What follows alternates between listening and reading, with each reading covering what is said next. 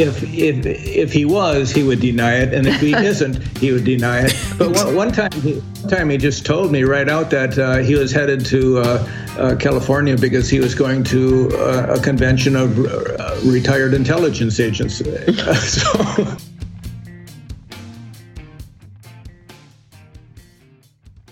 Okay, guys, welcome back to the Grimerica show.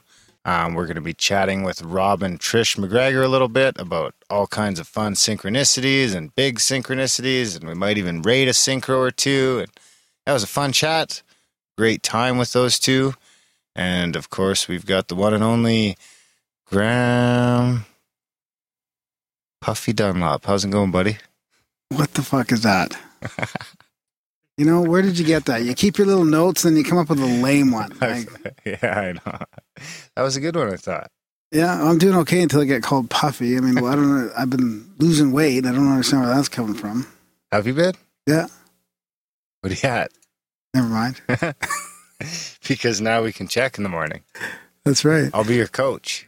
That's right. We'll weigh you every morning after the meeting. All right. And I'll inspire you by tweeting out your weight. Okay. I'll just watch it. It'll be like one of those before and after things. Think so? Yeah. What are you doing? Are you off of something? Just affirmations. Oh. Affirmations. Seriously? Yeah. It's working. How much? Visualization. How much have you lost?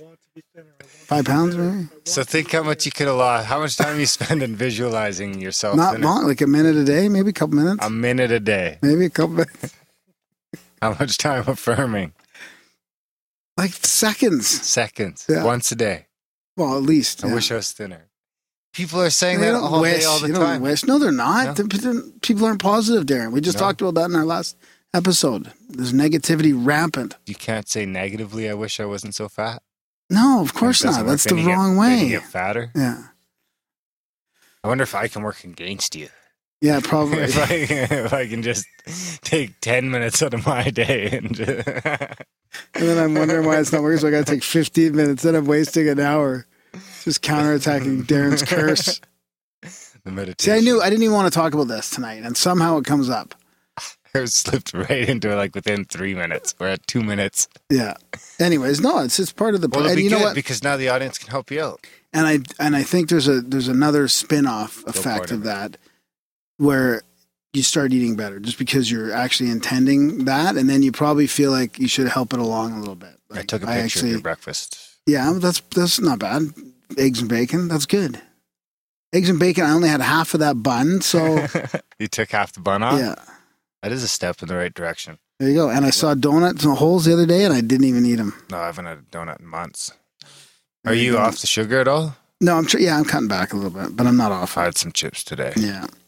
I had a small bag of chips. I just, fuck it. Hey, I know. Every once in a while, I crave the chips. Yeah, it's my weekend. Get some zesty taco. Yeah. Fucking primo, man. No. Then I got thirsty. Before I forget. Don't point at me. That's you got to listen to the outro. Of what? This show.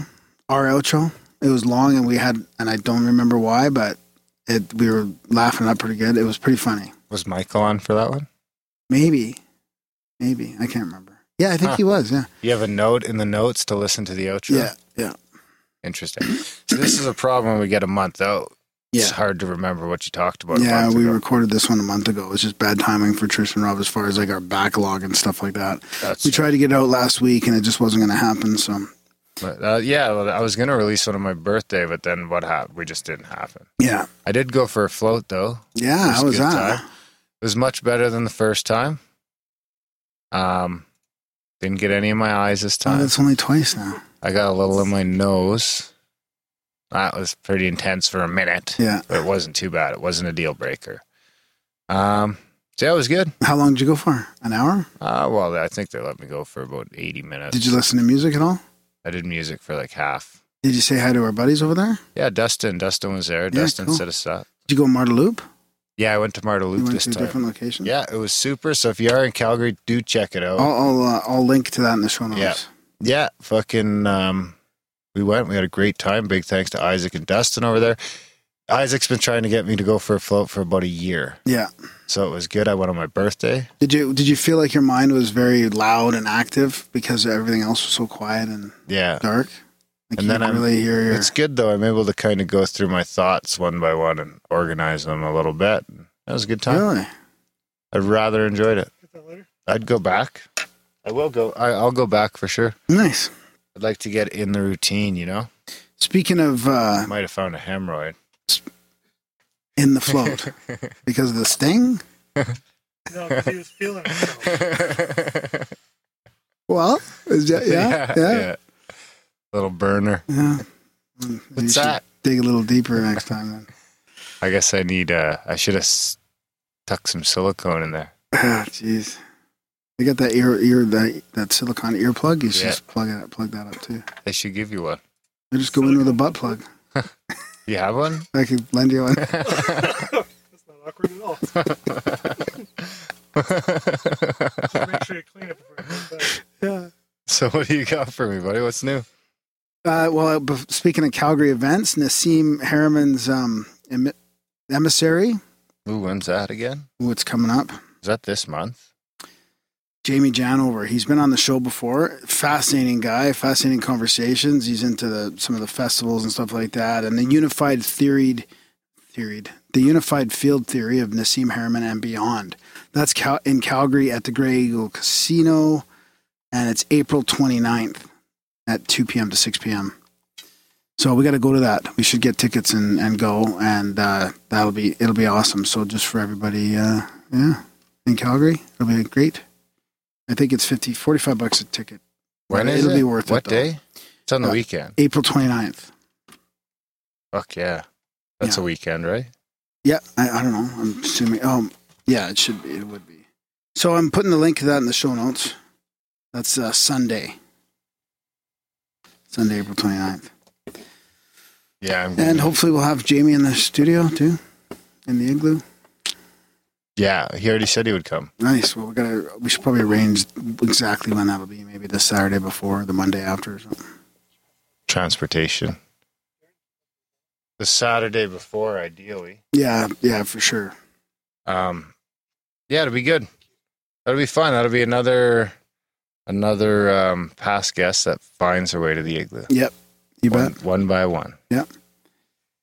Anything else coming up in Calgary? What about the Flat Earth thing? Are you going to go to that? When's that? I think it's in 3 weeks. And that's in Edmonton? Yeah. Can we just go for a day? Just get up early and drive. Drive there, drive back? Yeah, we can record a little tidbit on the way. And what do you mean? What will we do there? Troll? What do you mean, troll? We have a lot of listeners that believe in the Flat Earth. You got to try and find out why. Yeah. So we're going to go try and get convinced? Well, I think you're half in. Halfway there. Yeah. I'm not there. No, I'm just kidding. No, you're not. Yeah, I am. I don't think you are. Is there really anything?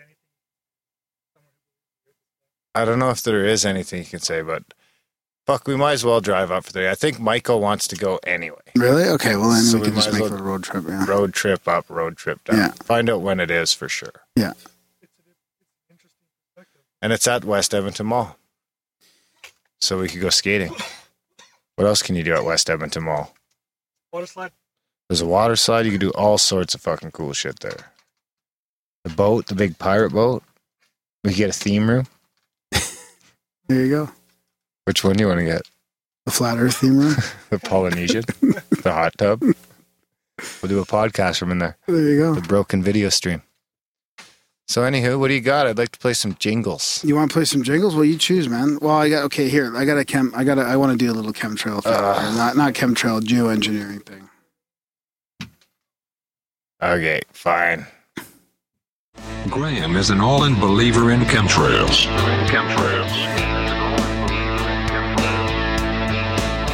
Got a little hot there. If that goes too loud, do you level that out later on? That was pretty loud. It's gonna piss some people off. The algo's catching it. So I've been getting lots of emails. I need your clip cord. Ugh, it's a clip thing too. Yeah, I've been getting lots of emails about geoengineering and weather modification, and I sometimes I save them up, and there's some pretty interesting things here. So lots of stuff on black chemtrails lately, like people filming black smoke coming out of the planes. I'd like to see that. Do you have a video? I do, yeah. I have a couple of them, yeah. How would I play that for you? Can I cast it over there for you? You could. Even though this is only audio, but still. Yeah, I'd like to see it because I don't believe you. So first of all, I've got a weatherman explaining chemtrails, which is really interesting. Chemtrails. A weatherman? Yeah. Okay. Hey, buddy died, eh? Yeah. The dude who founded the Weather Channel? Yeah. Fuck. Okay, ready? So this is, I'll put links to all this stuff in the show notes as well. Great job. Yeah. You're going to jiggle it. Okay. Do you believe that all those jet streams are chemtrails? No, not all of them. Just some of them, right? Yeah, some. Yeah, some, there's some stuff. There's some there's legit geoengineering going on, but yeah, they've admitted to it. But it's not all. I mean, a lot of them just dissipate in their normal contrails that we used to see decades ago, but they don't all do that. Yeah, it's just condensation. Yeah, but this guy seems to think that it's just creating a bunch of clouds. Let's see. Just for a second. Let's take a look at this. Oh, you got to work in. What happens when you have a lot of moisture upstairs? Jet planes that are traveling in the sky are up somewhere usually be between 28 and 38,000 feet, up where air temperatures are anywhere from 40 to 80 degrees below zero. As a jet plane travels, it's burning Jet A fuel, that's basically kerosene, and the byproducts are carbon dioxide, which you can't see, and water vapor, which condenses out in that super cold air. And I mean, like I said, anywhere from 40 to 80 below zero. So this guy's actually pointing at a chemtrail in the background. There's a whole bunch going back the other way. It's pretty funny. It's a pretty funny clip. Nice. Let's see. So he's just basically saying it's an invisible gas and water vapor coming out of the Jet A fuel. So it instantly condenses out into ice crystals. There are over 40,000 flights across the United States every day. And every time this happens, I will get people calling, writing, emailing, saying, these are chemtrails. The government is poisoning us.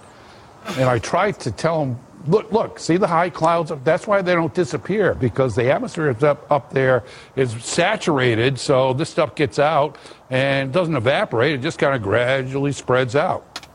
That's the explanation. They are contrails, condensation trails. All right.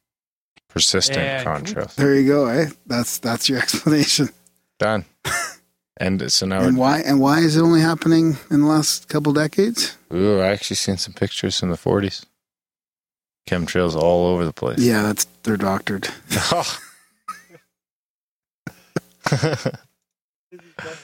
So here's a couple videos I'll just show you, Darren. I'll try and of black chemtrails. Are you playing the jingle, or are you? No, I'm just watching. Is it a clip, or it's just? No, we're just gonna watch it and talk about it. I'll put it in the show notes. So is that a chemtrail, or is that like a show? No, they're Lufthansa. What's that? It's the European airline. Black to black and red, black and orange. Well, I don't even classify it as orange. It looks pretty red. You know that was some potent sauce, whatever it is. So that's that one. Looks like smoke. That is not good. Well, that's the thing, right? I mean, it looks like smoke and it acts like smoke, and I don't think it's just water vapor. I mean, these guys like David Keith, they want to do this. They say they have the technology. They've been doing it. You look at all the patents. Here's another one here of a plane with black trails. I mean, I don't think that's just what super fuel. Maybe it's having engine trouble. That is dirty nasty. Oh, he's getting. Yeah, I mean, we're making clouds now like we've never made them before. Why now? We never made those. We used to have blue skies. Is it because of the amount of air traffic now? Is that the big difference? It's the chemtrails, bro. And these videos are taken off of YouTube. So why? They are taken off of YouTube? Some of them. And they're in BitChute. Oh, that's something I got to play later. I'm saving that one for another time. Is that the 40s? Are those sky swastikas? No, I'm saving that for another time. So the other thing I have for you is a little for me? A little vaccine hoax thing. Oh, you're going to hoax me? Yeah. So do you want me to play that now, or do you want to do jingle? We don't have a vaccine jingle. You have a vaccine hoax jingle? This is interesting. Now, I don't know if this is true or not. Like, I gotta, So what do you want to play? I don't have a jingle for that. I'm just kidding. Let's just watch it here. I don't have a clip cord. You fucking... It's not really a vaccine. It's more of a flu shot. Flu shot, not a vaccine. You ready? Yeah.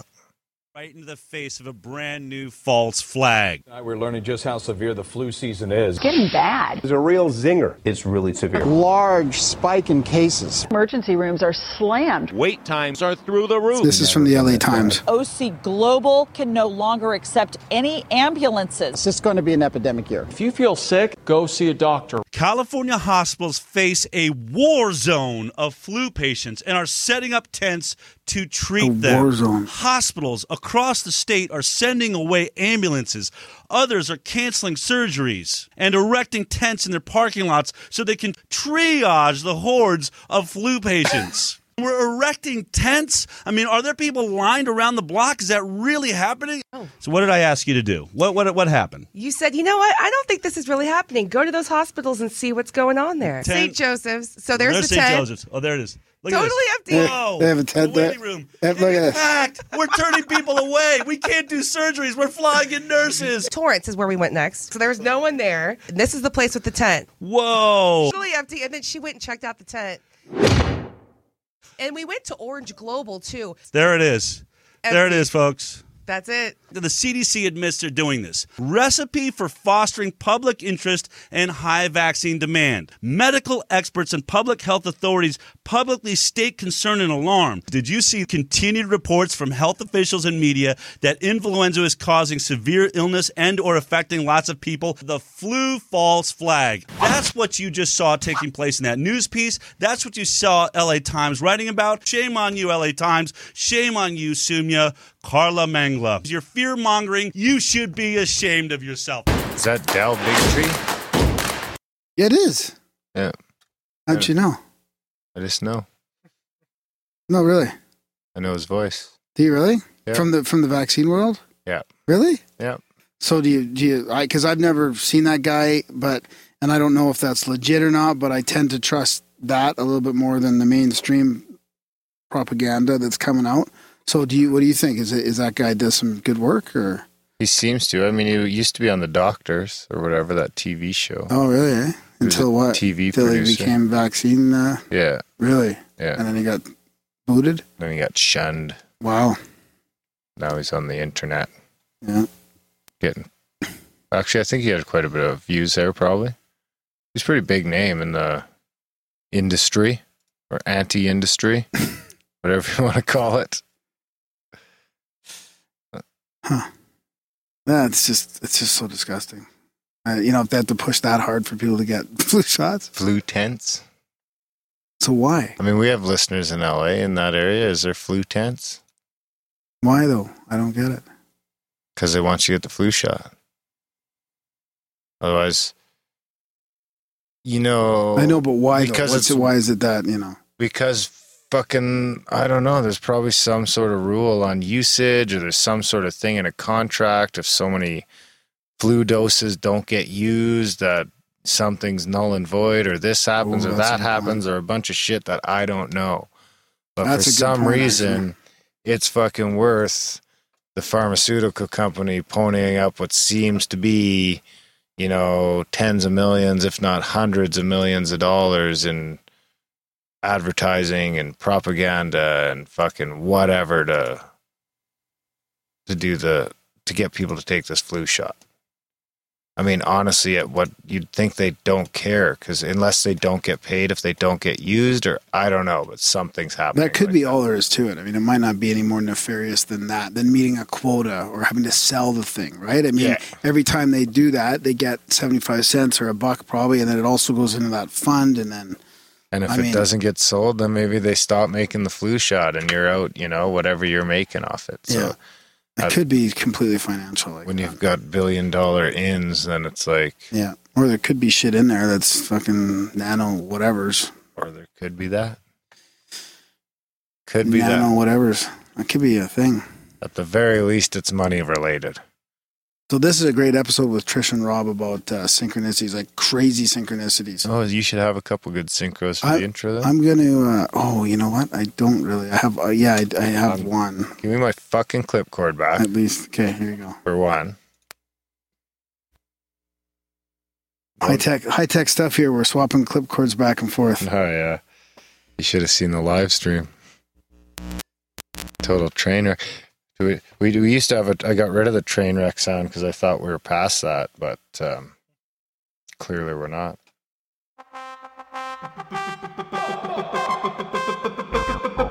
Bingo, bango, social media jingle.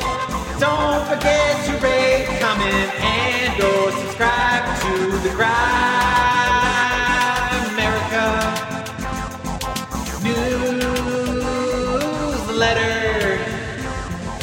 Bingo, bango, social media jingle. Don't forget to rate, comment, to the polls, baby. I thought you were getting ready for me to do. No, you weren't ready, so I just fucking steamrolled right over you. I am ready. I'm sitting here waiting. But now I can't find the fucking link to the poll.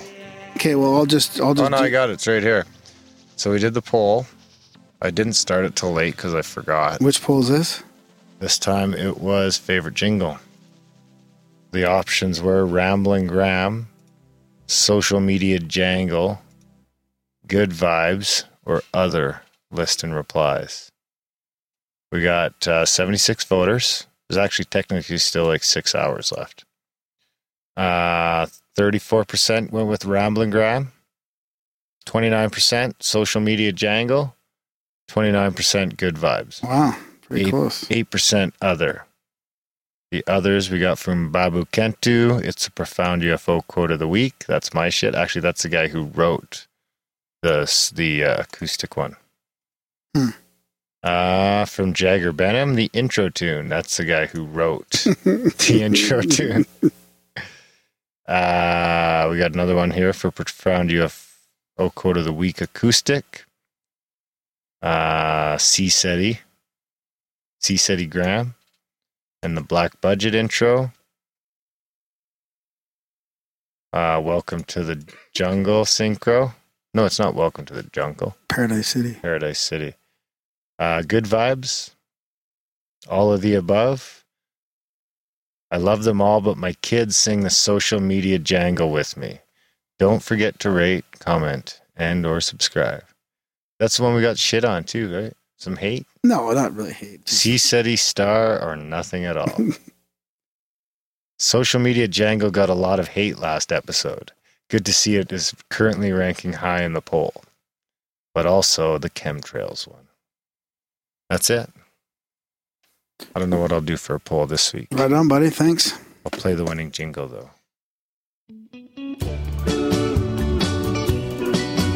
I'm a rambling Graham with synchronicities all over the web. And Aaron is skeptical about everyone and don't believe it yet. Got a synchro? Yeah, I got one. This is from our buddy Johnny. Great segue. First time, long time. Johnny V? Yep. V? Yeah. Aloha. Nice. Maybe I'm psychic. Sorry for the long email. He says, I have a Sasquatch. Synchro or coincidence? I think he sent the spam. What? I had to go to Eureka, California for work for the first time this past Thursday and Friday. I've been there. Side note, there was a 4.5 earthquake when I got there. I listened to several podcasts on the long-ass drive up there from the Bay Area, and one of the shows was the recent one you did with Fiona Horn. And in the intro, the poll discussed, well, that's weird, Sasquatch. To be honest, I never took a deep dive into Bigfoot. You guys talk about him a lot, and I don't really pay too much attention, but this time made me think about an encounter I had with a gentleman a while ago at my local Costco. I was getting family photos developed and noticed to my right he was developing photos from the Patterson-Gimlin film. I couldn't resist, so I struck up a conversation with him. Super nice guy. He wrote songs about Bigfoot, Bob Dylan of Bigfoot, and was a researcher. He even gave me a signed photo. He said we should keep in touch, but I never followed up. I still had his business card in my stack of cards in my car. and dug it out to send to you guys. Next day on my way home, still had sunlight, so I was able to see my surroundings. I didn't know I was in Bigfoot country and came across a roadside shop and got you guys some goodies. I'll send your way.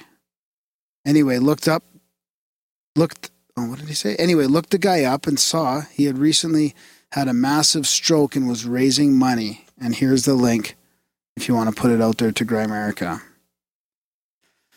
And this is his card. He sent us the card, Yam Yamarone, California Bigfoot researcher, and this is his Bigfoot stop here, which reminds me of that little rainbow stop with the big Bigfoot. I fucking been there, man. Have you? Yep. Why didn't you bring something back from there? It was closed. You didn't bring a Bigfoot? Oh, is that where you got that thing from? No, that shit's super expensive. It's all the wood carvings, right? Yeah, yeah. That's right on the highway. That's on Highway 101. There's a beach right across the street from that. I'm sure I've been to, I was looking at that. I parked my truck across the street when we went and my kid fell in the ocean. Oh, really? Yeah. I'll link to that in the show notes. Another one, Peter Pan. Thanks for the email. And I'll keep my eyes on the P.O. box. Oh, it's funny. We were looking at that exact shop when it was closed the one day, and then we drove by the other day. It was just like, it's probably super expensive and we have no room. We had already bought that carved wooden eagle, and yeah. It's weird how little on the West Coast there's little towns that just like are full on Bigfoot. Well, I know I've been to, yeah, that's right. There's the one in where I used to live in on the coast in BC there. Harrison Hot Springs. And it's like, yeah, well, right from there, like where that place is in Eureka there, and like Crescent City is just like 5 minutes the one way. And then the other way you drive like 10 minutes and you're in Del Norte Redwood Park. And it's like you're on the ocean, you don't even realize it's there. And then you turn left, you go up the hill and then fucking down the hill and you're in like crazy redwood forest. Yeah, yeah. It's like right there. Yeah. It's crazy. Right on, buddy. Cool. Well, that's about it. I'd be interested to know if that is just outside of Crescent City and if it's got the huge giant beach right there with the jetty just down the road. Yeah, it's probably the same one. Yeah. That'd be crazy if we both went to the same stand. The Yeti just down the road, or the jetty? The jetty. Oh, yeah. Isn't that what it's called? Yeah, okay. A jetty? Yeah. You fish off? Yeah. Whatever the fuck? That's right. What else you got? UFO quote, and that's about it, buddy. Ugh. Is that reading off the CIA webpage? It's a profound UFO quote of the week. Oh, is it March 13th today? Words to ponder and critique. It's a profound. Did you pick it? I picked the one below the March 13th, 2015 date. Is that a synchronicity? We were doing the show and 3 years ago. I picked the one from 3 years ago. Profound quotes from 3 years ago? Yeah, man. Doesn't it take longer than that for a quote to become profound? What do you mean? This is the episode. When I read the quote, it was exactly 3 years ago today. And you're reading it again? No, I'm reading the one below it. When did you read it? How? I don't understand what you're talking about. How? Well, I'm just doing it. In what world do you have the quote you haven't read yet? I pick them like randomly. I pick them. No, I don't go down in order. I pick them for the uniqueness of the moment and all. No wonder you're always randomly going to the CIA webpage because you're lost. So this is, of these UFO reports, the radar visual reports are the most convincing. When a good radar picks up a UFO target and a ground observer sees a light where the radar target is located, then a jet interceptor is scrambled to intercept the UFO, and the pilot also sees the lights and gets a radar lock, only to have the UFO almost impudently outdistance him. There is no simple answer, and that is Edward J. Ruppelt of the U.S. Air Force, Captain, 1956. March 13th? No, it's just when I read it. I gotta track this stuff. I put in episode with Rob and Trish, March 13th, 18. So the one before was was beside each other that are like March 13th. The one before was with Art Markman on March 13th, 2015. What was Art Markman again? I don't know. You can't put me on the spot like that.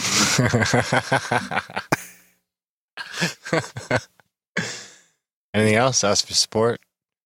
Yeah, let's do it. Support the show, guys. Grimerica.ca/support. Mention the chats. With chats. Check out Grimerica.ca/support, guys. Do sign up for a payment plan if you can. There's yearly options, monthly options, weekly options. You can go to Patreon if you don't like PayPal. But if you could, find it in your heart to do that, if you are getting a little value from the show, that is the only money we take in, and we don't take in very much of it at all. We are still under 1%, but maybe if a couple of you go over this week and sign up, we can creep up on that. Really does help. Really does help us grow, keep the things going. Yeah, and you get the Black Budget feed, which we got a couple interviews lined up in a couple weeks. Those will drop into it. There's already 20 episodes in there. And we're recording it. Like I say, we're recording a couple intros in the next 2 weeks. Those will be in there as well. So that's coming out. There'll be 22 episodes in there and building. So yeah. And we're still putting extra episodes out in the regular feed as well. That's right.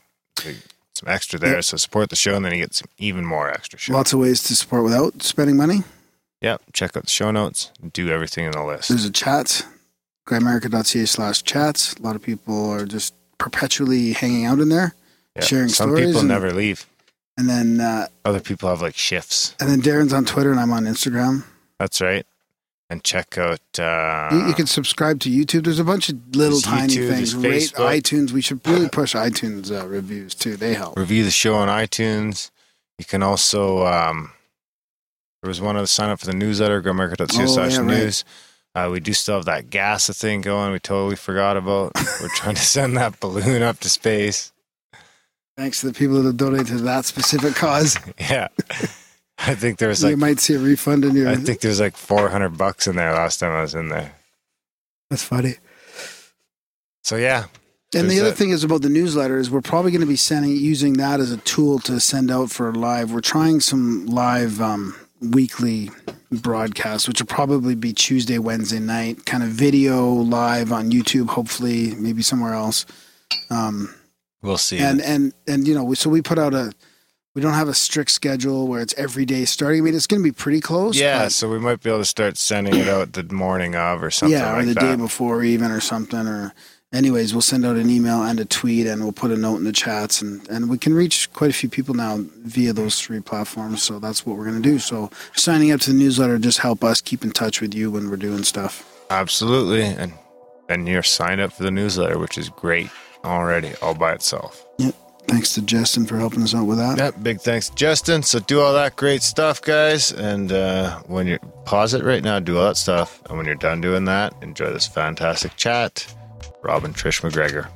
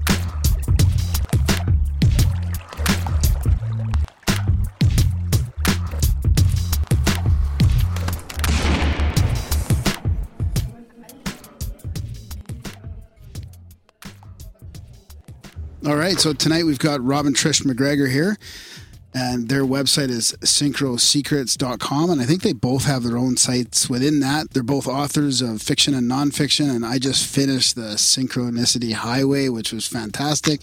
So definitely want to chat with that. There's a lot of stuff that we talk about here on the show that you guys are writing about and researching. So we'd like to welcome you to Grimerica. Thanks for coming on. Well, thank you. I love the title of your podcast. Oh, well, it's thanks. Very different. Well, it's actually a bit of a pun because Darren's last name is Grimes, but it actually it kind of fits with Grimerica as well, like with what's going on. So And a fellow that helped us get started, Red Pill Junkie, made our logo, and it really fit with, the UFO with the headphones and the Moai and all that. And I felt like I'd seen that somewhere before, and he just created it out of nothing. So yeah, I bet he was an abductee. It looks like one of those statues from Easter Island. Yeah, exactly. Right. So, and just so you guys know, we've been talking about synchronicities on the show for years now. We, listeners. We have a bunch of jingles. We have a bunch of we had listeners that even made jingles, and we have listeners sending in emails. And Darren has been known to rate them as part of the third-party Canadian independent rating system. Yeah, it's all good fun, but seriously, we've been. It's been something that, we've been, I don't know, ever since we started the podcast, really. But I think I heard you guys talking about this way back, like probably 7 or 8 years ago. Probably around 2010. That's when we did 7 Secrets of Synchronicity. Yeah. And I think we were on Coast to Coast and on a bunch of radio shows for that. Yeah. And maybe even podcasts back then, maybe, or... Sure, I think there were some, yeah. There were a few. Yeah. Not like now, though. Yeah, exactly. Because I do remember, and I went to the UFO Congress in 2013, and oh, you're a helper. I was a volunteer there. So, but I don't know if you guys were there at all. I mean, but I definitely heard about your work, and it's good to finally get to talk to you guys. And also, like I said, I just finished reading your book, which is pretty mind-blowing, lots of good stuff in there about, some crazy synchronicities and just contact. I mean, it's just so much of it resonates with what we talk about on the show. So I don't know where... Let me ask you a question. Do you ever find that people don't know what synchronicity is? Like when you say the word? Less and less. Yeah, less and less. Yeah, that's what we felt too. Yeah. Well, because when we first started writing about this, we'd get these strange looks well, what language is that? But we're surprised by the number of people who don't know the word precognition. They don't know what we're talking about. We just had a book out earlier this year called Sensing the Future about precognition, and just. But if you say omen, they know what omen. They know what an omen is, and it's not good. Well, since we're going to jump into all kinds of synchronicity talk and stuff like that, maybe it would be fitting if I started the show with a jingle. You want to play a jingle? Oh, good. Okay. Okay. Set the mood. I'm a rambling Graham with synchronicities all over the web. And Darren is skeptical about everyone and don't believe it yet. We could close with Synchronicity City. Yeah, we'll close with the other one. There you go. So how did you guys end up, in this thing in 2010, the 7 Secrets of Synchronicity? I mean, some of that in your latest book, Synchronicity Highway as well? Okay, here's how the whole thing started. I mean, I know you've probably told the story a million times, but I think it's probably worth talking about. 36 years ago, you ready? I had my first date with Rob, and I said, "Do you know what synchronicity is?" He goes, "Yeah, I think I've heard of it. That's like meaningful coincidence." And I thought, okay, he's a keeper. What day was it? Nobody else I'd ever dated had any clue. Yeah, what synchronicity was. And Trisha's we're teaching English as a second language to Cuban refugees after the Mario boat lift. And I was working as a reporter for a newspaper, and I interviewed her for an article, and we just met that way and started talking, and we both realized that we wanted to get out of our jobs and badly be freelance writers. I was doing freelance magazine articles, but I wasn't ready to quit my job yet. And Trish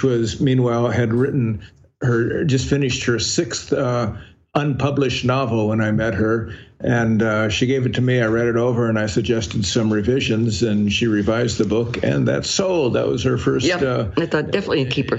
That was her first novel.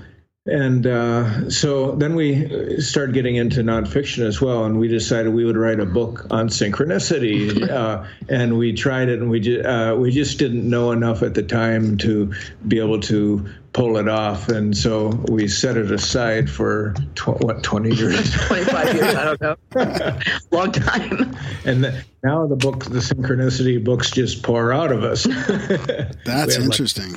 We have like 4 of them. See, what happened was I was in college, I had read Jung's memoir. And not long after that, a friend and I went to Europe. And so my one destination I just had to see was his castle on Lake Zurich. So we took the train to Bollingen, or however you say it. And the train was late, so there was a synchro here. Finally get into the town and walked to Lake Zurich. And who's in the backyard of the castle of this place he built? But his grandson.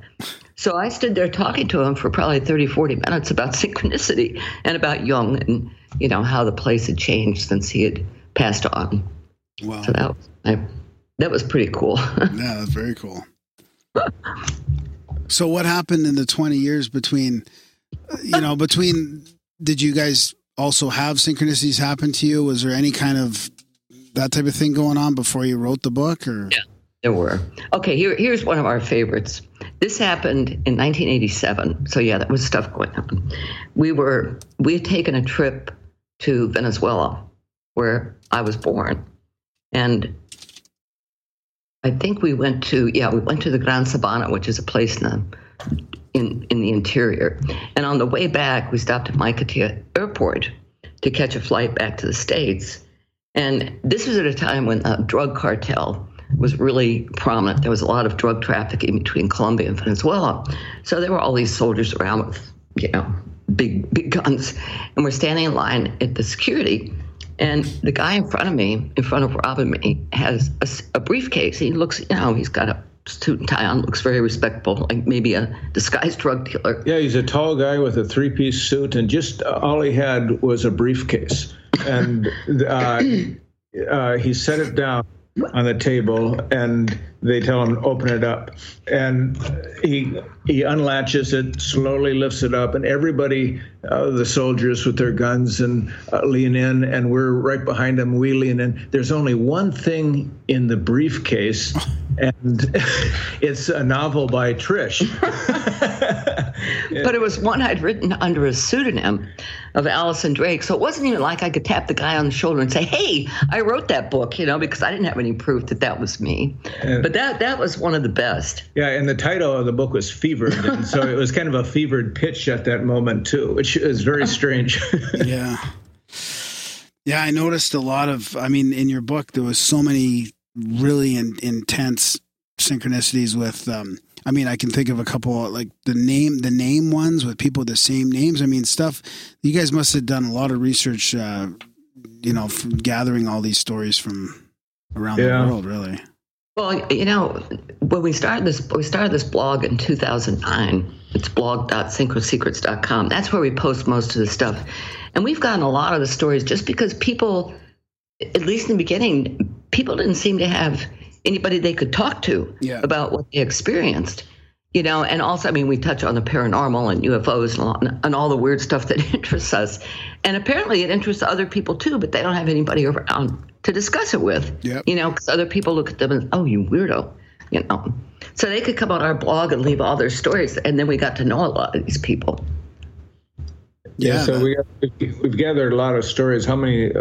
We've over 3,000 posts. 3,000 blog posts, and so we use that as a reservoir for a lot of our books, where it just really helps out. And it helps flesh out what synchronicity is and how people experience it. Well, maybe there's a new one. So your guys' first date was in 1981? Yes. What day? Yes. Was it? November. Oh, shit. Okay. Yeah, he doesn't remember. I do. I remember dates. It was like right before Thanksgiving, 1980. Yeah. Oh. Then we got married in July of 83. I was born on March 10th, so it's a miss. Oh, a Pisces. One of these days. Yeah, you're much younger than we are. Graham's not. Darren's trying to calculate a synchronicity with the dates here. Trying to work something out. Number synchros are fascinating. where people go through these periods where they see 1111 or 111 or 11. We found a lot of those. Yeah. So what is your definition of, or I know you guys have it in your book there, but do you guys have like a definition that you agree upon? Yeah, basically we consider synchronicity to be when similar inner and outer experiences come together that don't require cause and effect, and are meaningful to the observer. So, for example, just if you're thinking of somebody from high school who you haven't talked to for years, and suddenly you get a Facebook friends request from that person minutes or whatever after you are thinking about that person, that's a synchronicity. It could also be considered telepathy. It could also be considered precognition, all three actually. Yeah. And we feel that, most paranormal things fall under the umbrella of synchronicity. I mean, we wrote a book called Aliens in the Backyard about UFOs, abductions, and synchronicity because so many of the stories we heard involve some sort of facet of synchronicity. Do you have any examples of that with aliens and UFOs and synchronicity? Yeah, okay. Tell about. Yeah, there was a man in Montreal, outside of Montreal, Quebecois man, who had this experience that he had no interest at all in UFOs, and he thought that was something that was just out of Hollywood. And he felt that if there was such a thing, the U.S. Army or military would be telling us. Sure. So he was a little naive about that. But anyhow, so one morning he got up 5 o'clock in the morning every day to drive in 45 minutes to Toronto to his job as in an aeronautical engineering company. And so on this particular morning, his little dog would not go outside. He always lets him outside the back porch. And so he just nudged him with his foot and pushed him out and then stepped out. And then he noticed these strange lights, beams of lights, like 9 beams shooting down in the field, the farm. His house has a backyard, and then there's a farmer's field behind his yard. And he was staring at these beams that were coming down, but he couldn't see it was dark, and he couldn't see what the beams were coming from. But then they started moving slowly in his direction, and so he said he ran inside to wake up his wife. She said, "You got to see this. Take a look at this. What is this?" So she comes out, and she says, "This is what I saw 2 weeks ago on my way home from work, something very similar. It looked just like this. And I told you about it, and you just nodded. You're watching television. You nodded yes. You weren't even paying attention to me." So they're standing there talking, and suddenly this craft, like a UFO, a disc-shaped craft, comes in their backyard. But it's like on the edge. Yeah, it's like a coin on yeah, the edge. It's standing up and comes inside this weeping willow tree, between the weeping willow tree and the house, coming right at them. And there's he turns around to pick up his dog because he wants to get out of there. He reaches for the dog, and there's this beam of light, the golden light surrounding the dog as he's reaching for it.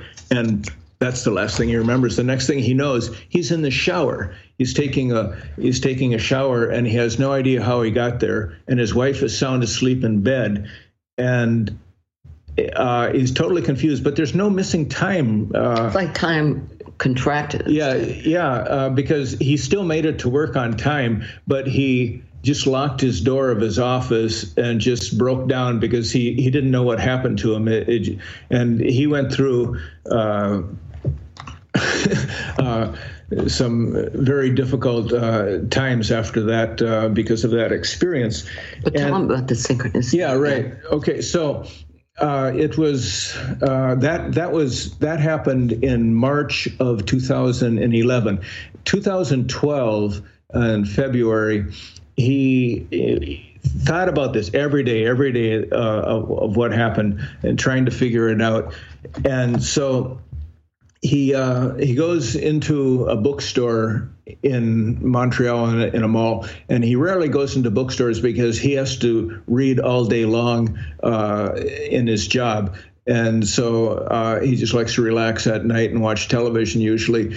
So he's not a real book reader, but he went in and just started looking around, and he saw a book that attracted his attention. He pulls it off the shelf, and it turns out to be the 7 Secrets of Synchronicity. Which was translated into French. Yeah, and had been translated into French. He picked that up and bought it, took it home. So then a couple of days later, he's read 2-3 chapters, and he decides to go on the internet and look up synchronicity and UFOs to see what comes up. And what comes up is this picture he sees with this beam of light coming down into a field, and he thinks, that is so much like what I experience, he's thinking. And then he sees...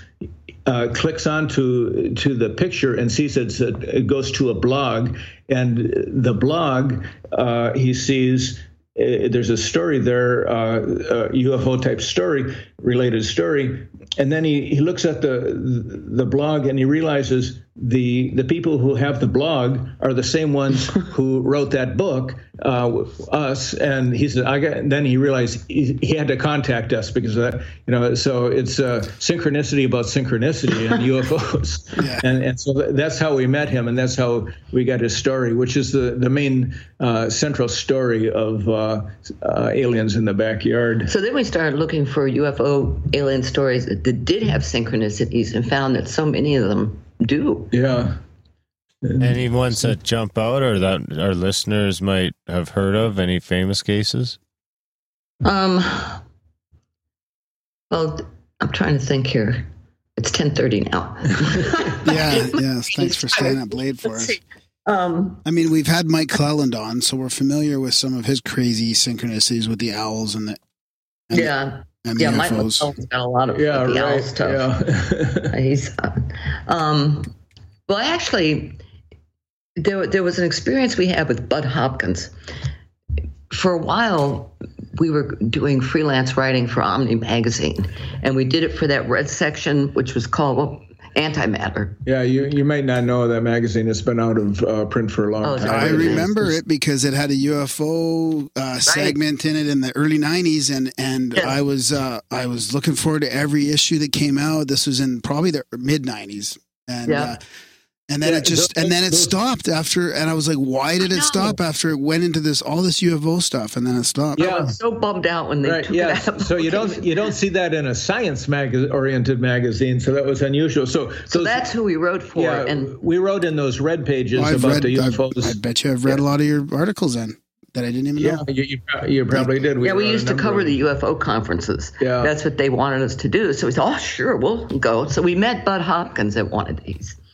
And he had been on the radio the night before and had gotten a call from this woman who claimed that she had been abducted, and she wanted him to hypnotize her. Well, he needed a ride. So we rode with him up to, the conference was in Hollywood, Florida, and we drove. It was about 40 miles north of where she lived, and so he didn't have a car. He'd just taken a taxi from the airport. So this gave us an opportunity to meet him and spend some time with him and see him in action, because he was doing a lot of these cases with people who were having missing time and abduction. So we went with him and observed the abduction, the hypnosis. And it was a strange situation because her husband was an interesting character. He's a big guy with silver hair and a big beard, and he had this gold Satan thing around his neck, and he was dressed in black. And and he used to be a Baptist minister, and he said he switched sides. And I think, wow, where are we? And so meanwhile, the wife had these strange abduction experiences, and so but she explain what happened to her. So anyhow, so she goes. He takes her back to the experience, and she describes this craft. Actually, she didn't see the craft. These beings came into the house, 3 of them, and they just levitated her right down the hall and somehow right through the wall of the house. And then they were in this beam of light being taken up to the craft, and they were slowly rising up. And she could look down and see the surroundings. And she lived right near, at the time, where the National Enquirer was very near her house. And in the every Christmas, the National Enquirer would have this really extensive Christmas display with a huge Christmas tree. A huge Christmas tree and a train, and it was a real attraction. And so, as she's being lifted up there, she points to the Christmas tree, and it was so funny that Bud says, "What was their reaction?" She said, "They're not impressed." And so, and if you remember, the National Enquirer is at that time was about the only publication that was regularly publishing UFO stories, and they later stopped doing that. But at that time, that was one of the things they were known for. So she was taken, and that was kind of a strange experience for her. But now, at a period about a month later, they came over to our house with another friend of ours who was a psychic who wanted to hear their story. And a couple of them. Yeah, there were a couple of them. And while they're telling their story, we were sitting in the living room in the place where we live, the townhouse, had sliding glass doors that looked out onto the parking lot. And all of a sudden, I see something darting around in the cars out in the parking lot. Excuse me, I have a cat on the table here. Sit down. No, the man, there was somebody who came right up to the sliding glass door and was peering in at us. And this was like 1 o'clock in the morning. It was really late. And so then we ran over there, and then he's darting around between the cars. He's ducking down, and he's, if he could have just disappeared easily into the darkness, but instead he stayed in the parking lot where there was lights, and he would run between cars, duck down, and it was very bizarre. He's all dressed in black. And so we called the police, and the response was incredible. It was like 5 minutes. There were 7 or 8 police cars charging in, and we could not believe, 1 o'clock in the morning, where did all these cops come from? It turned out there had been a murder less than a mile away, and that they're investigating, and they thought this might be the killer. We don't know if he was or not. Oh, we felt he was an MIP. That was the whole thing. He was the man in black for sure. Wow. So what do you guys think about in your book, you have a chapter on colossal coincidences, and we've been talking to a lot of guests lately about the way these dates line up, or these things in, whether it's what do you think, Dan, like Hollywood or the occult type stuff, and the amount of coincidences, because it's not really like a meaningful coincidence, so I don't know if it could be called a synchronicity, but the amount of coincidences that add up for these events, or even so it could be an event, it could be multiple events, and Chris you guys Knowles gets into a lot of them. he gets into a lot of those. So you guys talk about some of these in your book, like the Titanic and JFK, and intertwined storms and 9/11, the Global Consciousness Project, all that kind of stuff. So how do you explain, what do you guys think is going on at the higher level? Like not personal synchronicities, but these. Yeah, I think to me these are global synchros. Yeah. I mean, you can watch any news night, and if it's something that's big, some big story, there's going to be a synchronicity. There usually is. whether, 9/11, there were a lot of them. The Titanic, of course, if the Titanic had happened these days, people would be texting and Snapchatting while the boat was going down. But, back in 1912 or whatever it was, it's, hold on. I got to move my cat. I'm sorry. Wait a minute. Get out of here. There's some interesting synchronicities between the terrorism attacks of Aurora, Colorado, at when the premiere of the Dark Knight Rises, and the Sandy Hook killings.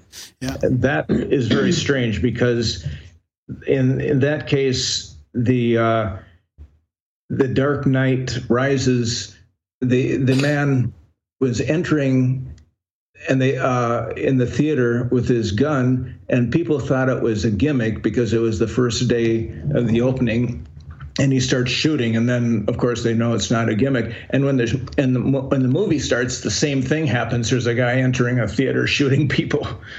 But what's really weird is that in The Dark Knight Rises, there was the name Sandy Hook is written on a map that's seen in the movie, and that happened, only 5 months or something? And the name Aurora also appears in The Dark Knight Rises. 5 months, 1,800 miles apart. It's almost like the universe is saying, okay, all these things are connected. If you, and you'll realize what the connection is if you can, pay attention. Yeah, I kind of agree. It's almost not... it doesn't seem to be possibly human created. Like I feel like there's a bigger thing, and it reminds me, and I don't know if you guys feel the same way, but it reminds me of like, a digital or a simulated universe. I mean, for some, the way these things are orchestrated from some higher, what can only be some sort of higher power. It's and you guys go through a whole list of these. Like if you're just to put all the little, stories and events that you have in your book. I mean, it's a huge list of these crazy, really is. Crazy, it's things like that you can't explain. Right. Mm-hmm. It's like we're only seeing a part of the picture. There's something larger going on that we're just getting little glimpses of it, and it comes through synchronicities. I mean, go ahead. But these are big global synchros, and they point to this connection. I mean, every so often we'll be watching Rachel Maddow or something, and she'll say, yeah, listen to this coincidence. I'm thinking to myself, look, I bet she knows what synchronicity is, but she doesn't want to use the word, but she recognizes, it's about recognizing patterns, that are bigger than us. Speaking of recognizing patterns, what do you guys think about the thought that these synchronicities are kind of little, almost like deja vu in a lot of ways of some, but the opposite of, instead of being deja vu of a past event, a synchronicity of something is some glimpse of some future reward or some future of, doesn't have to be good per se, but it's some sort of future something that's significant enough that you're noticing the very early droplets of it. Right. Yeah. Yeah. We wrote about a number of things like that in our Sensing the Future book. We also wrote about it in a personal way, that these things, precognition happens to people. But like with this Dark Knight Rises and the Sandy Hook map or whatever it was that I just mentioned, that was precognitive. Yeah. On somebody's part. Maybe the people who wrote the thing. I mean, there was a case of The Simpsons, remember? Yeah. When we wrote about The Simpsons? Yeah. Let me find this. David Charles Plate has done a good job of highlighting some of the crazy alignments he's found between music albums and movies, and it's like there's no way that these people were all in cahoots to make these things line up, and he's just it's fucking insane. Well, part of it I think is that creative people, when you tap into that zone, you tap into the collective soup. Right. Anybody who's creative could go into that soup and find the same thing, but maybe not in the same way. That's why inventions are created at the same time, maybe across the world, and 100th monkey, baby. Yeah. Yeah, it's so fascinating. Yeah, there's an artist, I can't think of his name now, unfortunately. He painted this huge mural in, I think it was the late 80s, and it shows a picture of both nature and also a urban setting, and it shows the Twin Towers, and it shows them burning. And at the bottom of it, it shows an image of a man who looks very much like George Bush with a terrorist standing next to him. And then there's a penis sticking up out of the ground that is Dick Cheney. Circumcised? I don't know. It is the most bizarre painting, though. But yeah, but it's almost like because of the weight of that event, it almost feels like there was more artists and creative synchros, like from all the movies that had some weird thing in there about 9/11, and all the art and the Simpsons and album covers. I mean, it's almost like because of the gravity of that emotional state or something, that more people picked up on it precognitively. Well, in that September 21st, 1997 episode of The Simpsons, Lisa holds up a magazine that has this large 9/11 and New York City map on the cover. The 11 is created by the Twin Towers, and the 9 is actually part of the headline of the magazine's cover story about a $9 bus fare to New York. But when you see them together, the magazine title says New York 9/11. Yeah. 1997... that was 4 years before. Yeah. So it's the thought that an event that big would just have these crazy, significant ripples. Yeah.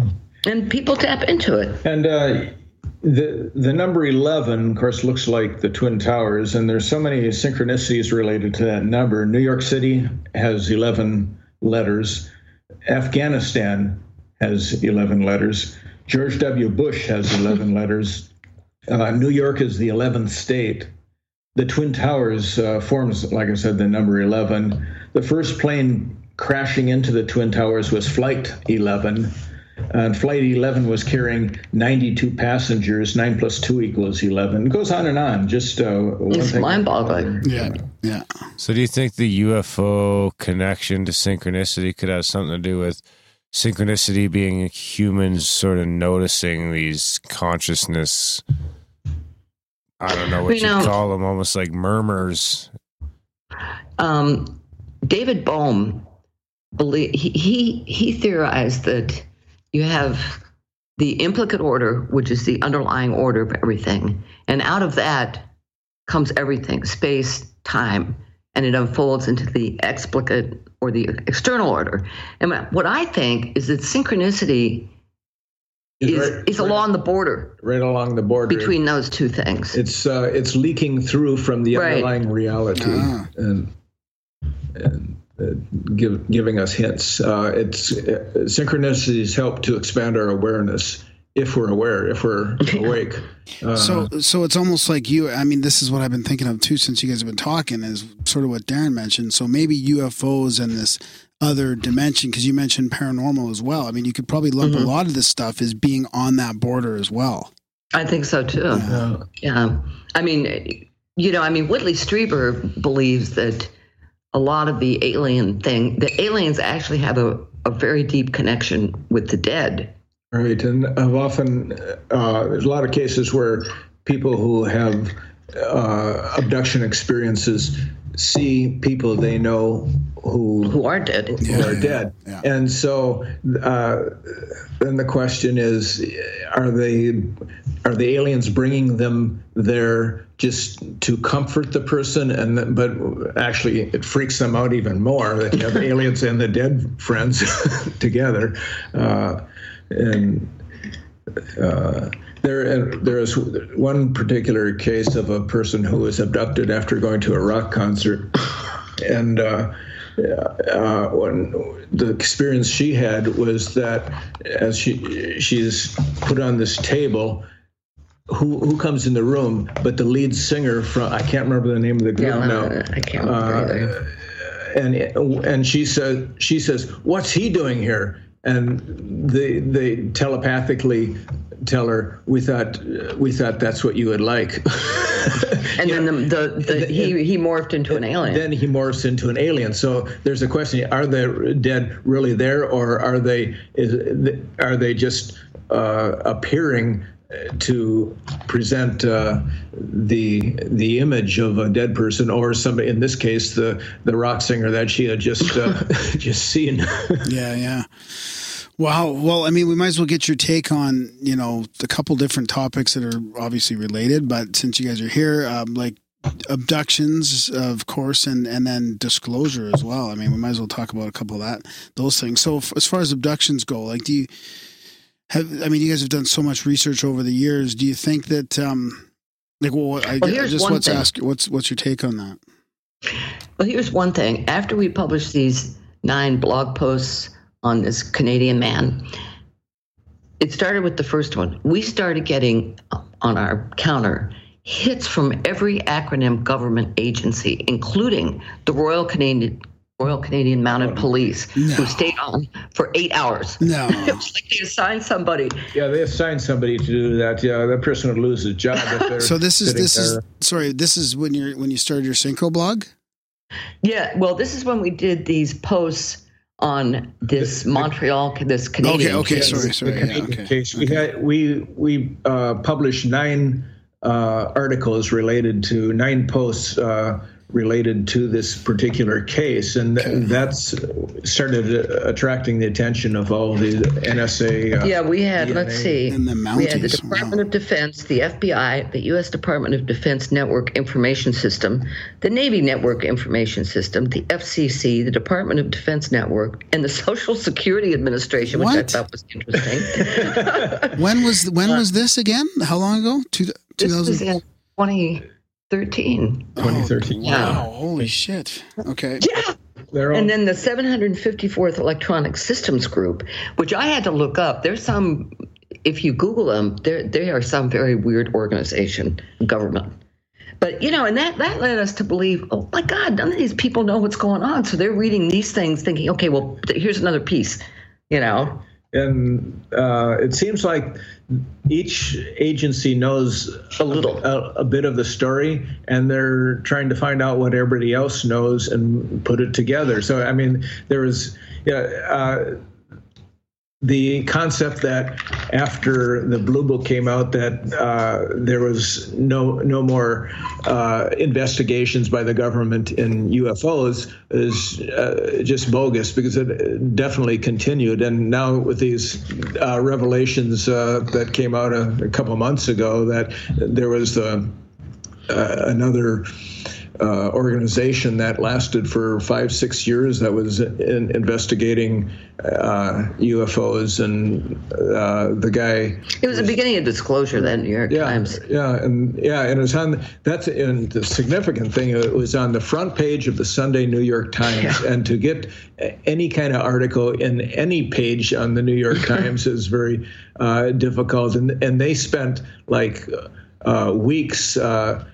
Working on this and digging into it before they published it. So that is.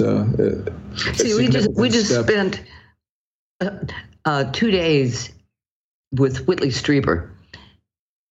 His wife, who died in 2015, had directed him to come to this spiritualist community that's north of Orlando called Casadega. So we know him from his podcast and having been on. So he asked us if we could come up. And it was actually a synchronicity. Yeah. He had emailed us and asked us, have you ever heard of Casadega, Florida? And oddly enough, we were in Orlando at the time, which is about half an hour away. And Trish wrote back and said, yeah, I just gave an astrology workshop there yesterday. Wow. So then Whitley said, okay, and he decided he had to go there. It's a spiritualist community. Where everybody talks to the dead. Yeah, everybody has little placards on their their doorstep and by their gate, their Reverend so and so, mediums and psychics, and so it's a kind of a fascinating little. So he also told Peter. Yeah. So we also met. Have you ever had Peter Lavenda on your show? He's a very interesting. Yeah. Well, he's on the wish list for sure. We've been talking about it. Yeah, we've known Peter for years. So he met us up there too. He was up send there. Send him our email. Okay. Yeah, he's quite. He's fascinating too. He's this Tom DeLonge stuff that he's doing is really interesting. Yeah, he wrote the Tom DeLonge's. Can't remember the name of the book. It's long. Secret Machines, I think it's called. Yeah, that's right. It. Yeah. I mean, they're both names are on there, but Peter was actually the author. Oh, I don't think I realized that. Wow, yeah, because he's got some really interesting work with his experiences in South America, I think, and the underground bases and stuff too. I mean, it's crazy stuff. Yeah, he's a mysterious character. I email him, and he's in Malaysia or he's in Amsterdam. He's moving around, and and and Whitley said at one point to us, who the hell is this Peter Lavenda anyhow? And like we're supposed to know. And because he has these connections with intelligence agencies, but he denies that he is a spook or a former spook. The thing is, if he was, he would deny it, and if he isn't, he would deny it. But one time he just told me right out that he was headed to California because he was going to a convention of retired intelligence agents. So what is that? Yeah, fascinating guy. And so we sat around that night and talked for hours. Just about all kinds of interesting, weird stuff. And the funny thing at Casadega, Trish and I been there many times, and we know some psychics. We have had many readings there. And we convinced Whitley to go have one of this particular woman, and then we said, "Peter, are you going to get a reading too?" And he said, "Well, I would, but." Then I'd have to kill her then. Yeah, exactly. If I told you, I'd have to kill you. Yeah. So knowing him, and do you think that this whole Tom DeLonge thing and this is legit, or is it more of a psyop, or what's your feeling on that? It is legit. Yeah. Supposedly DeLonge has been cut out now. I don't know what that means, but he was I think last year given an award as the ufologist of the year by somebody, and for his work, and he put this together with a lot of he was with John Podesta. Yeah, he and Peter, and when they were working on this book. So a lot of government people, former government people that, and who is the scientist? Hal Puthoff. Hal Puthoff as well. And so it's amazing, that the connections he was able to make, going from Blink 182 to UFOs and. Putting together this organization that he's involved in. I think Hal Puthoff is the one to talk to. He's been around for everything. Yeah, totally. Yeah. It's a remote viewing. Back from Stargate and all that, and I know it's fascinating. Book him, Grambo. How old must he be now? 95 or something. He's ready to come clean. Yeah, he's been on the wish list too. Yeah. I gotta get him. Yeah. So I mean, so getting back to the question on abductions, because you guys started out by saying that Montreal that happened, and all these agencies are following you guys, or at least peeking in. So does that give you a sense that there is a MyLab aspect to most abductions, or do you think it's kind of an ET thing? Like, do you have a stance either way on that? I think it's a combination. Yeah. We have one story. I don't know if it's in this particular book. It might be in Aliens in the Backyard. It's Aliens in the Backyard. Yeah, where this woman was in the process of moving from. Where was she moving from? From Georgia. From Georgia to St. Augustine, right? From around Atlanta to St. Augustine, and so her husband was... What a beautiful town, St. Augustine. Yeah, it really is. Yeah. Okay, this was November 9th, 1981. That's significant. That's about the time I met you. I didn't realize that. Oh, yeah. Yeah, okay, she was making that move. Her husband was driving the truck with all their belongings. She was following it in this, what kind of a car? It was a Regency Oldsmobile sedan with a V8 454 cubic inch engine. In other words, big. Yeah. And fast. And she was with one of the sons. One of her three sons. And so driving along, and she's in Florida. On I-75. Right. And somehow she... No, they were about 100 miles south of Atlanta, near Macon. Hardly any traffic. It was dark. And suddenly she realized they weren't on the interstate anymore. She and her son were driving on a strange grid of roads, with no buildings in sight. She didn't see anything she recognized. She was really tired, but she kept driving. The next thing she knew, she and her son were on their knees outside their vehicle on a black asphalt tarmac near airplane hangars, sobbing hysterically. Circling overhead, I'm reading from the book, were several noisy helicopters and 3 round, softly grumbling spacecraft. In front of her and her son were a group of grays and several military men in fatigues and heavy boots who held what she described as massive-looking assault weapons. Talk about being freaked out.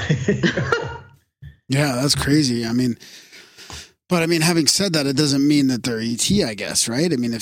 Some people would say they could be fabricated.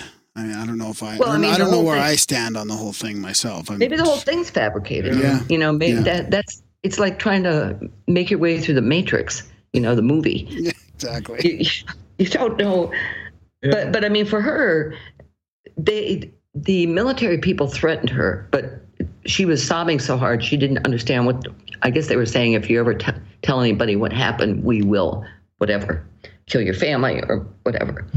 But then the next thing she knows is that they're driving this grid of roads again, and they come to like a convenience store. And so Connie runs into the convenience store and asks the woman how to get off it was an air base. And the woman said, well, you get off the same way you came in. It was Warner Robins Air Force Base. And Connie didn't know how she got in. So at some point, she got out again onto I-75.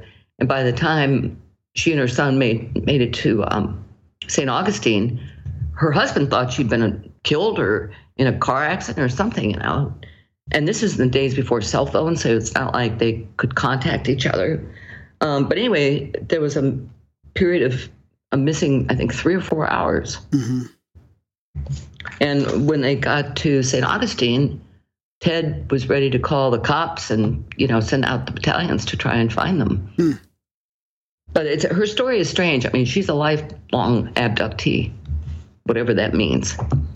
Exactly. Yeah, we had another contact with another man, Quebecois man from Montreal, who listened to us on Coast to Coast talking about the other man, and he is somebody who has had these encounters since he was a child. The first one he remembers when he was at his grandparents' house. He was riding his tricycle in the basement around when he sees the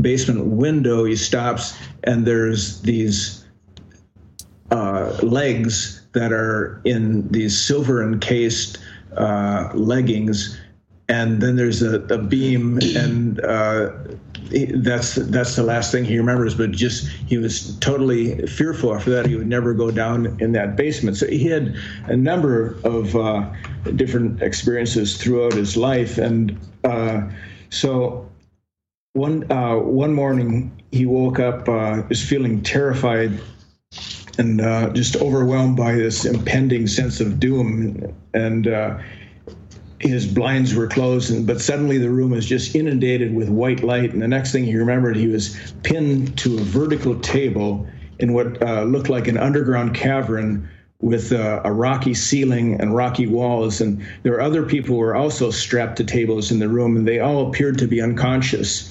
And then these men in lab coats, humans, and also small, milky, beige-colored beings were moving about. And two men with weapons were standing not far from him. And one of them, what he calls the little bastards, aliens that was right in front of him, and a voice in his head said, "You are not to speak of this to anyone." So he says, I felt my head being pushed down, my chin was driven into my chest, and I felt the back of my neck being stretched to its limit. I won't, I promised, he answered. And the next thing he remembered, he was back in bed. It was 3:30 a.m. So he's had experience like this over and over. So I was collecting his experiences and going back and forth with him on email, and suddenly he said, "I can't talk to you anymore. I've been getting strange telephone calls from all over the world where people just hang up on me, and I don't know anybody in these places, and maybe I'm being paranoid, but I'm just cutting this off. I can't talk to you anymore." And that was the last I heard from him. Wow. Sometimes people are just too scared to go on, you know. And he was not a happy camper. He wasn't a so-called experiencer, the people who actually enjoy being abducted. I don't know if they enjoy it. It's just their attitude. Some of them do it. They have a positive attitude about it, and they think they're doing something worthwhile. Yeah, it's interesting to know that what the difference is between the people, you know, where they have the negative and positive experiences. Have you guys ever had any experiences yourself at all? Like whether it's just sightings or We've had sightings. Yeah. We had like 3 sightings last year. One was over Barnes & Noble. Yeah. We'd gone inside, and I'd found a UFO book, and we come outside with the book, and I said, "Hey, Rob, what is that?" And we look up now. There's other people in the parking lot. Nobody's looking up. Yeah, it's this bright light several hundred feet right above us, and we can't see what's behind the light, and there's no sound coming from it. It's not a helicopter. It's just there and shining down. And so we stood there 5 minutes or 10 minutes or just watching it. And then Trish said, "I want to go over to the drugstore." And so I drove just like a block away to this drugstore and parked in the corner. And so she went inside. And then I see the light hovering over this golf course, and it was just like there was one window through the trees where I could see the golf course, and there it was. It was like it was appearing just for us. I don't know why, but we're here. Yeah, and then we had another case. Oddly enough, this is a synchronicity. It happened in the town of Jupiter, Florida, and that was this. A few months earlier than that, we had met a friend who lived north of Jupiter in the town of Stewart, and so we met halfway up. We're near West Palm Beach, and so we had dinner with him, and then we went in our separate ways. We're coming back, and we see these red lights, and I first think it's like a radio tower. Or construction, lights that they put on construction stuff. I see it through the trees, and then we see an opening, and then we see these lights in the sky, and we pull into this vacant lot. There were a lot of them. Yeah, and there's this biker and his Harley, and he's freaking out watching these lights, and he's on the phone with his wife going, honey, the world as we know is ended. He was just totally flipped out over this. And so, we're watching these lights. I don't know what they were. They're just moving around, and then they just started blinking out. There were 8 of them. Yeah, it's very strange. Huh.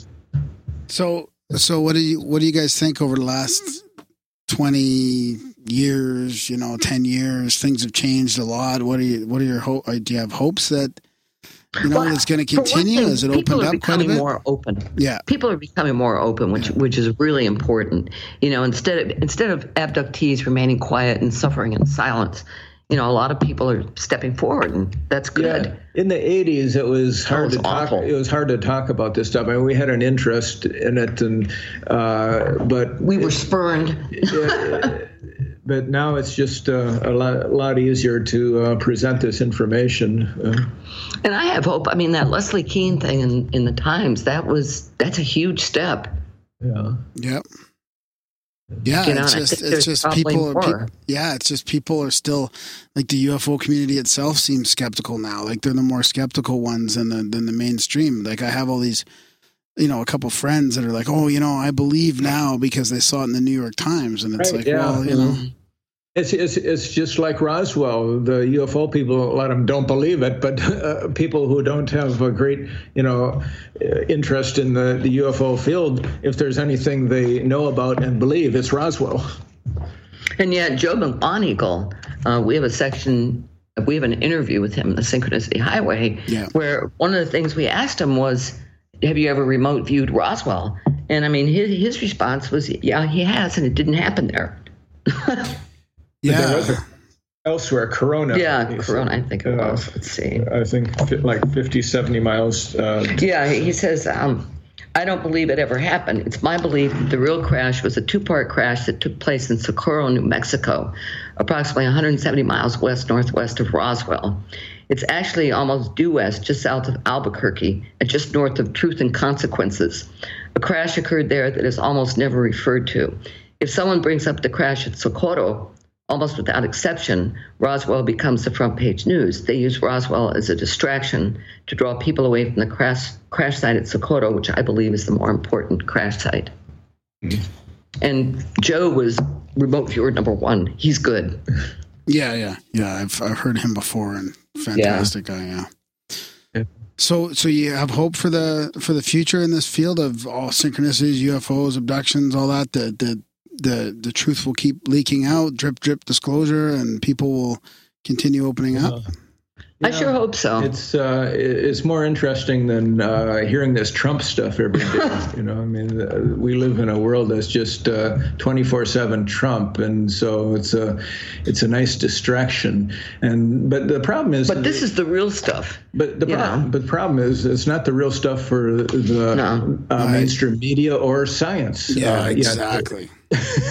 So they're still just blowing it off, Yeah, that's kind of my point. Is I could care less about the I do care about the media because it's just such a joke. But it's the scientific community and academia that frustrates me because it seems like they're just part of the problem. They're a big part of the problem. They just ignore all the evidence and stuck in their little materialist paradigm here. Where we're a schizophrenic society. We're living in.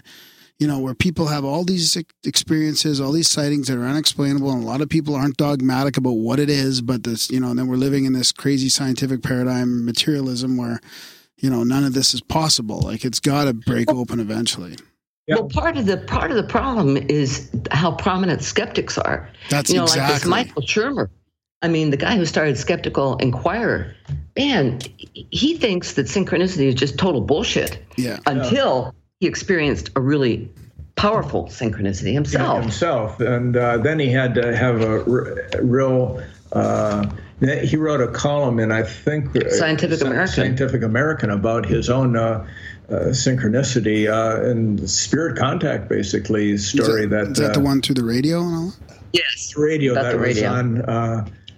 That was from his new wife's owned by her grandfather, who she really missed, and she was getting married. And she was all, didn't have any family with her. Right, and I think she was European, and so far from her home and her origins. Yeah, and she origins. That radio came on just before the wedding, and then it's that radio she had hung on to it just because it was her grandfather said it never worked at all, and then it was playing this like a romantic love song, and then it shut off. It played for a day, and then that was it. That was it. It never played again. Yeah. So he was impressed by that. Yeah. So how do you explain something like that? Yeah, exactly. Yeah, that's the problem. I feel like they're propped up. They're propped up by the media. People, there does seem to be a power the powers that be that want to just keep us down, without realizing that there's more out there. I mean, I feel like there's only a matter of time before the internet and a bunch of these shows and stuff start breaking it open. Well, I think shows like this do help break it open. It gives people an alternative. Well, and books like yours. I mean, you guys have been writing about this. How many books do you have out now about this? And it's just, case after case and story after story. I mean, you can't read all this and just ignore it. I mean, some of the synchronicities you guys put in there about the people with their names, the same names and the same stuff. Like you couldn't even put an odds on that. Like it's beyond chance completely. See, if you included that in a fiction novel, the editor would say nobody will believe that. Right. There's another good story of synchronicity related to UFOs when we couldn't think of them when you asked her earlier, but here's one. So Bruce Kernan and I wrote a book called The Fog about the Bermuda Triangle, and now we have a new book out called Beyond the Bermuda Triangle. But anyhow, this was, how many years ago was it when we went to Andros? 2009. Yeah, we were invited to go to Andros Island for UFO hunters to be interviewed. And they were doing something that touched on the Bermuda Triangle, but it was more about ATEC, the Atlantic Undersea Test and Evaluation. Very strange place. It's a secret Navy base. Yep. It's got a bunch of helicopters and everything too. Yeah. Right. Yeah.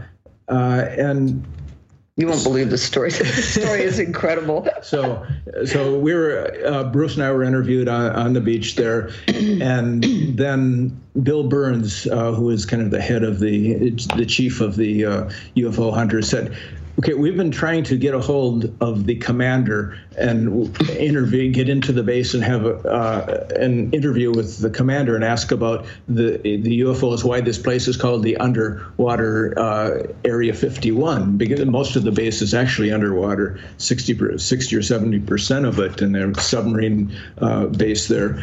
And so he said the producers have called, and not only do they say no, they don't say anything. They don't respond. So let's go there and go to and see if we can get in and see if we'll bring the cameras and sound and everything and see what happens. So we hopped in this Jeep and drove over to the base, and we stopped about I would say about 50, 60 yards from the gate. And we all got out and got the equipment ready to approach the gate. And so suddenly, a couple of strange things happen. A black helicopter rises up from behind the gate and comes up and hovers up right above us. And then two cop cars come up and approach the gate. Instead of pointing at the gate, they come in sideways, so they're nose to nose, blocking the gate. And so we had started walking that direction. We have the cop cars blocking the gate, and we have this black helicopter above us. And Bill Burns stopped and says, "I don't think we're welcome here." So we retreated and left. So move ahead 4 or 5 months. It was. Yeah, 4 or 5 months later. That happened in April, and in September we were in Sarasota, Florida, helping our daughter move into her dorm. She was going to a college there. And so that evening, after we helped her move in, Trish and I decided to go downtown Sarasota and to a restaurant and see what was going on in the downtown. And we see this bar restaurant where it's kind of partially open and outdoors. And band music. It's got a band playing, and it's very crowded. But we walk in and see if we can find a table. There's no tables, but there's a high top with 2 seats open, and it was virtually the only seats available in the whole bar. Or in the whole restaurant. We walk up and ask the people if there's anybody sitting there. They said, "No, go ahead." So we sit down, and the band is playing. And when the band takes a break, and we start talking to these people. And who are we talking to but the commander of AUTEC? He retired. He was the commander in April when we were there, and he had just retired. And so we started talking to him, and I explained about UFO hunters and how we tried to get in to see him. And he looks at his girlfriend, and he says, "I need another drink." And and then the band played, and it was hard to talk to him again. But I wanted to talk to him about the UFO stuff because he was very interested in listening, but he wouldn't say anything. But then he handed me his email address. I thought, this is great. I got his email address. Then he asked us if we wanted to go to another bar with him. And we should have. But we didn't. We were tired. And we left, and I lost the email address. I just had a feeling you were going to say that. But what are the odds of something like that? The one that broke. Did you just try like ex-commander@autech.com? No, didn't work. Yeah, right. That was Synchronicity at autech.com and see what happened. Yeah, is that a? So can I just summarize that again? So is that AUTEC base or that area, underwater area 51 near the Bermuda Triangle? Did you say? Yeah, it's Andros Island. That's kind of weird, isn't it? Andros Island is the largest island in the Bahamas, but it's almost uninhabited. Most of it is forest and sinkholes and underwater passages. Now, here's another weird thing. When we were leaving, Bruce was flying, and Rob and I were sitting in the back. And at one point in my life, I took flying lessons, and I was looking at his navigational equipment, and all of a sudden, the islands vanished. On the GPS? On the GPS. I said, Rob, this cannot be good. And so Bruce didn't say anything, and neither did his wife. We go on, get to Paradise Island or something, and from there he turns back towards Palm Beach and the east coast of Florida. And once we landed, it worked. So I said to Bruce, Bruce, what happened? He said, I don't know. Well, what happened is he flew right over the base, which he shouldn't have done. Yeah. And we talked to somebody later who was a civilian employee and a former civilian employee. And I told him that story, and he said, "Oh, you got hit by an E-bomb." And Bruce had his equipment checked out the next day, and it worked fine. It worked fine the next day, but it just blanked out the radar or the GPS. That's crazy. I didn't realize that. You wonder what that whole island's like, all the underwater tunnels and AUTEC and. Listen, I went around every place we went on Andros. I asked employees, "Hey, what do you know about AUTEC?" "Oh, nothing." Get anybody to talk. They're the biggest employer. But however, the former civilian employees do talk, and we've met several of them. They had some really interesting stories. One of them talked about being in a submarine when suddenly all the electronic equipment went crazy, went out, and for like 3 minutes, and then it came back on, and they discovered they were 100 miles away in the tongue of the ocean, which is 6,000 feet deep, from where they had been 3 minutes earlier. It was an impossible shift of locations of the submarine. And another guy was on a ship when the radar picked up that there was an island out several miles out in front of them. It was an object the size of an island. An object, they thought, it was an object the size of an island. It was like a mile across. They're moving towards it, and it's in a place where they're in the tongue of the ocean, where it's 6,000 feet deep. There's no islands out there, and they're moving towards it, and then suddenly it just sinks down, and it just vanishes from the radar. And they reported it. They had the radar checked out. The radar is working perfectly fine. And we heard there are a lot of stories like this. Yeah, you wonder if it's one of those portal areas, that. It very well could be. Yeah, and some kind of undersea UFO base, possibly that. possibly that Autek has something to do with its, they call it a secret base, and it's not secret because you can find it on Google Earth, but what they do is what's secret about it. Yeah, exactly. Yeah. Because they say they work with torpedoes and recovering torpedoes and practicing. But when was the last time the U.S. military shot a torpedo? Yeah. I think it was the Korean War. They're spending millions just to rent this space from the Bahama government just to shoot torpedoes? I don't think so. Yeah, that's a good point. Right on, guys. Well, it's been a good chat here. Do you guys want to say, is there anything else you guys want to say before we start wrapping it up about your work? Or, we're going to link to your website and all that. Synchronicities. Yeah. Well, stories. Yeah. But send us them first, though. We don't want to take away any from our show, but yeah, you're welcome to send it to you guys afterwards. Yeah. So what if we read some of yours that you've got in your book on the show? That okay? Yeah, that's Sure. fine. I mean, Aliens in the Backyard would be of great interest to your listeners, just because it's about UFOs and abductions and synchronicity. But if you want to use any of the stories on Synchronicity Highway, go ahead and read them. That's great. No problem. Also, Sensing the Future, we've got quite a lot of strange stuff there about precognition and synchronicity. Oh, yeah. Precog's the one that you just came out with? Yeah, that came out in January of last year. Yeah. Okay. We call those ripple sticks. Of last year. Yeah. Yeah. And then what are you guys working on now? We have a book called Secrets of Spirit Communication coming out in August. That's kind of a follow-up to our book Synchronicity on the Other Side. Yeah. So that's the next one coming up. But we also write novels.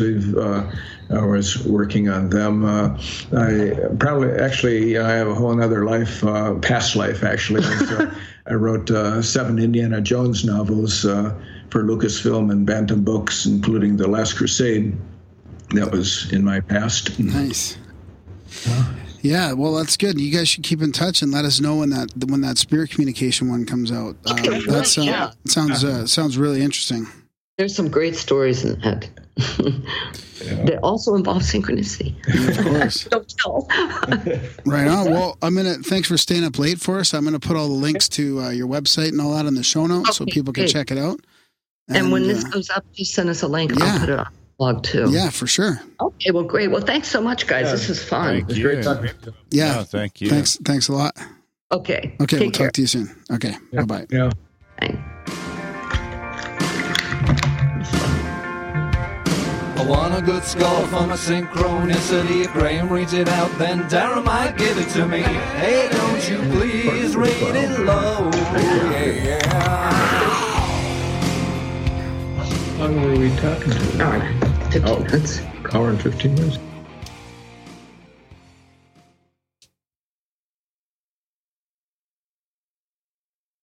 And that was our chat. That was good. That was a fun one. Yeah. I think I'm going to have to read some of those one day. There's some pretty fucking crazy stuff. Maybe you could sneak them into the quote of the week somehow. That's what I mean. Yeah. Well, I'm almost out of UFO quotes. No, I'm never out of UFO quotes. Well, big thanks to Trish and... We used to do work for Autek. Did you? In my old life. Is it A-U-T-E... What? A-U-T-E-C. In your old life? Yeah. Now, when you say old life... The helicopter business. Okay, a couple years ago? No, like a decade. 12 years ago? Yeah. 10 years ago? Huh. So when he said old life, did he mean... He meant just previously. Like years ago, decades. Just like the Indiana Jones stuff. Oh. Yeah. So he wrote The Last Crusade. And I remember the Autek just being like... Whoa. So he wrote The Last Crusade. Yeah. Well, the novel, which maybe got adapted into the film. Like, I don't know if that was a screenplay. I don't think it was a screenplay. He said it was a novel, right? 7 Indiana Jones novels. Yeah. Wow. Yeah, lots of interesting books there. Because it's the synchronicities, dude, and abductions and stuff. They seem pretty open-minded about... That you get while you're writing the Indiana fucking Jones novels, bro? Like what? I don't know. Yeah, I don't know. All day long. You're trying too hard. I'm trying too hard? All day long. I do try pretty hard. Indie, baby. So yeah, that was fun. What'd you think? It was good. What do you think of the whole abduction Started thing? super strong. Yeah. Well, what do you think? I mean, something's going on. I like how they're not very dogmatic. They're like, could be a mix of everything. I think it's all my lab. All my lab. So what about the Greys? Are they? They're my Are labs. they manufactured? That's fucking false memories, bro. Really, eh? So it's more mental phenomenon than a physical, like man-made gray? Yeah. Or it's future humans trying to steal your soft semen. matter. It's not soft matter. Well, if they're decades ahead and they're coming up with this robotic people that look real and they sound real, maybe they've been doing it for decades. Probably. Those high-tech labs, man. Those high-tech labs have been employing scientists for thousands of scientists for decades and decades. What do you think they came up with? If those were monkeys, they'd have written a book by now. No, I don't agree with that. Who fucking came? That's a bullshit thing. No, 1,000 monkeys and 1,000 typewriters and 1,000 years would write the works of Shakespeare. No, that's fucking some silly fucking meme. I don't like those things. I wonder what fucking Fusco would think about that. Anyway, big thanks to Trish and Rob for coming on the show. Always fun, always a blast. We can talk about these synchronicities. For what it's worth, I rated them 8.2, that's what that was. 9.8. Good ratings. 8.8 and 7 point something. That's pretty good. Yeah. It's a good average. They were telling us their best stuff, I think. But no. Read the book. There's I'm telling you, there's crazy stuff in there. Do we have the book? Have you heard about the one with Richard Parker? No. Did you know that 3 Richard Parkers died on a boat, stranded at sea, eaten by other humans? 3 Richard Parkers. Ouch, don't name your kid Richard Parker. Can you imagine? What are the chances that if your name's Dick Parker and you're out on a boat listening to this, you're like, fuck. You're looking around. Like, I'm pretty sure I got that right from the book, from remembering it. It's fucking crazy. Who told those stories? It's in the book. Who told the stories? The guys that ate them? I don't know. Because there's only a couple people that know that story. Richard Parker tasted good. Yeah, Dick tasted good. We ate Richard Parker. We ate Richard Parker again. And why would it be Richard? Wait, we ate Dick. I get it now. Okay. They're just gay sailors. And that's the name for it. Richard Parker is it's the code name.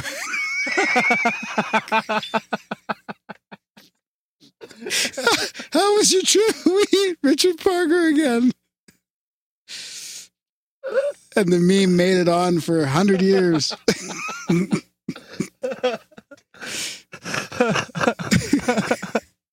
Oh, fuck. I wonder what happens is if you put Richard Parker in the Urban Dictionary. Do you want me to try that right now? We ate Richard Parker.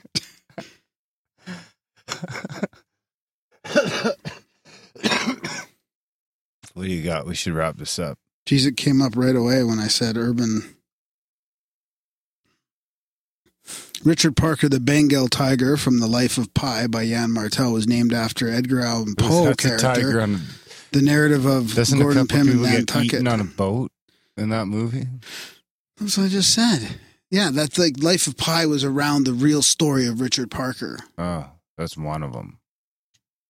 In the story, however, the narrator explains that a hunter named Richard Parker shot the tiger's mother. Sometime during the baby tiger's transport to Pondicherry, the zoo, the hunter's name was substituted for the tiger's name, and the name stuck. Well, it doesn't even say anything about the rest of it. All right, guys. Oh. Thanks for listening. Hang on. Doing a Richard Parker. Hang on. Oh, yeah. To rudely leave somewhere without telling someone, disappearing a banterous place without saying goodbye. Where's Dave gone? Can't see him doing a Richard Parker. All right, guys. Thanks for listening. No, that's not. We used to call that the pokeroo in my day. The pokeroo, really? Yeah, I missed him again. Huh? When we disappeared, we just leave the group. It's like now it's called a Richard Parker. You're Poker, and now it's the Richard Parker. Yeah. I also think blowing another dude is a Richard Parker. And you know what else came up right away? The Google books, The Domesticated Penis, How Womanhood Has Shaped Manhood. That's like the 5th definition of Richard Parker. Interesting. Yeah. Well, we just made a 6th. Eating dick. All right, guys. Thanks for listening. We'll see you next week.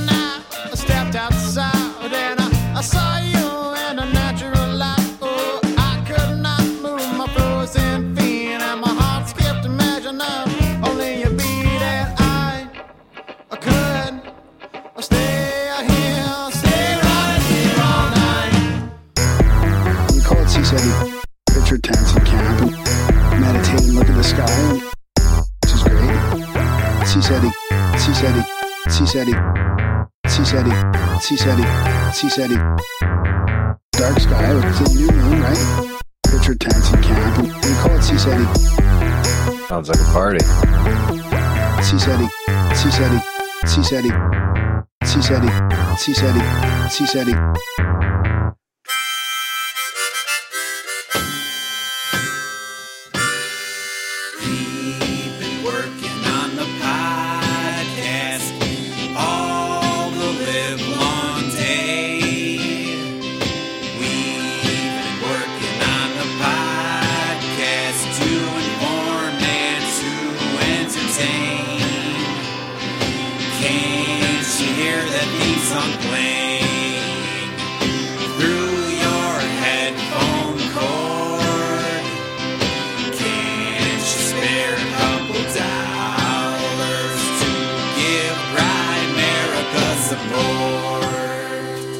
Grimerica.ca/support. Grimerica.ca/support. Oh, fee, fi, fiddly-I-O.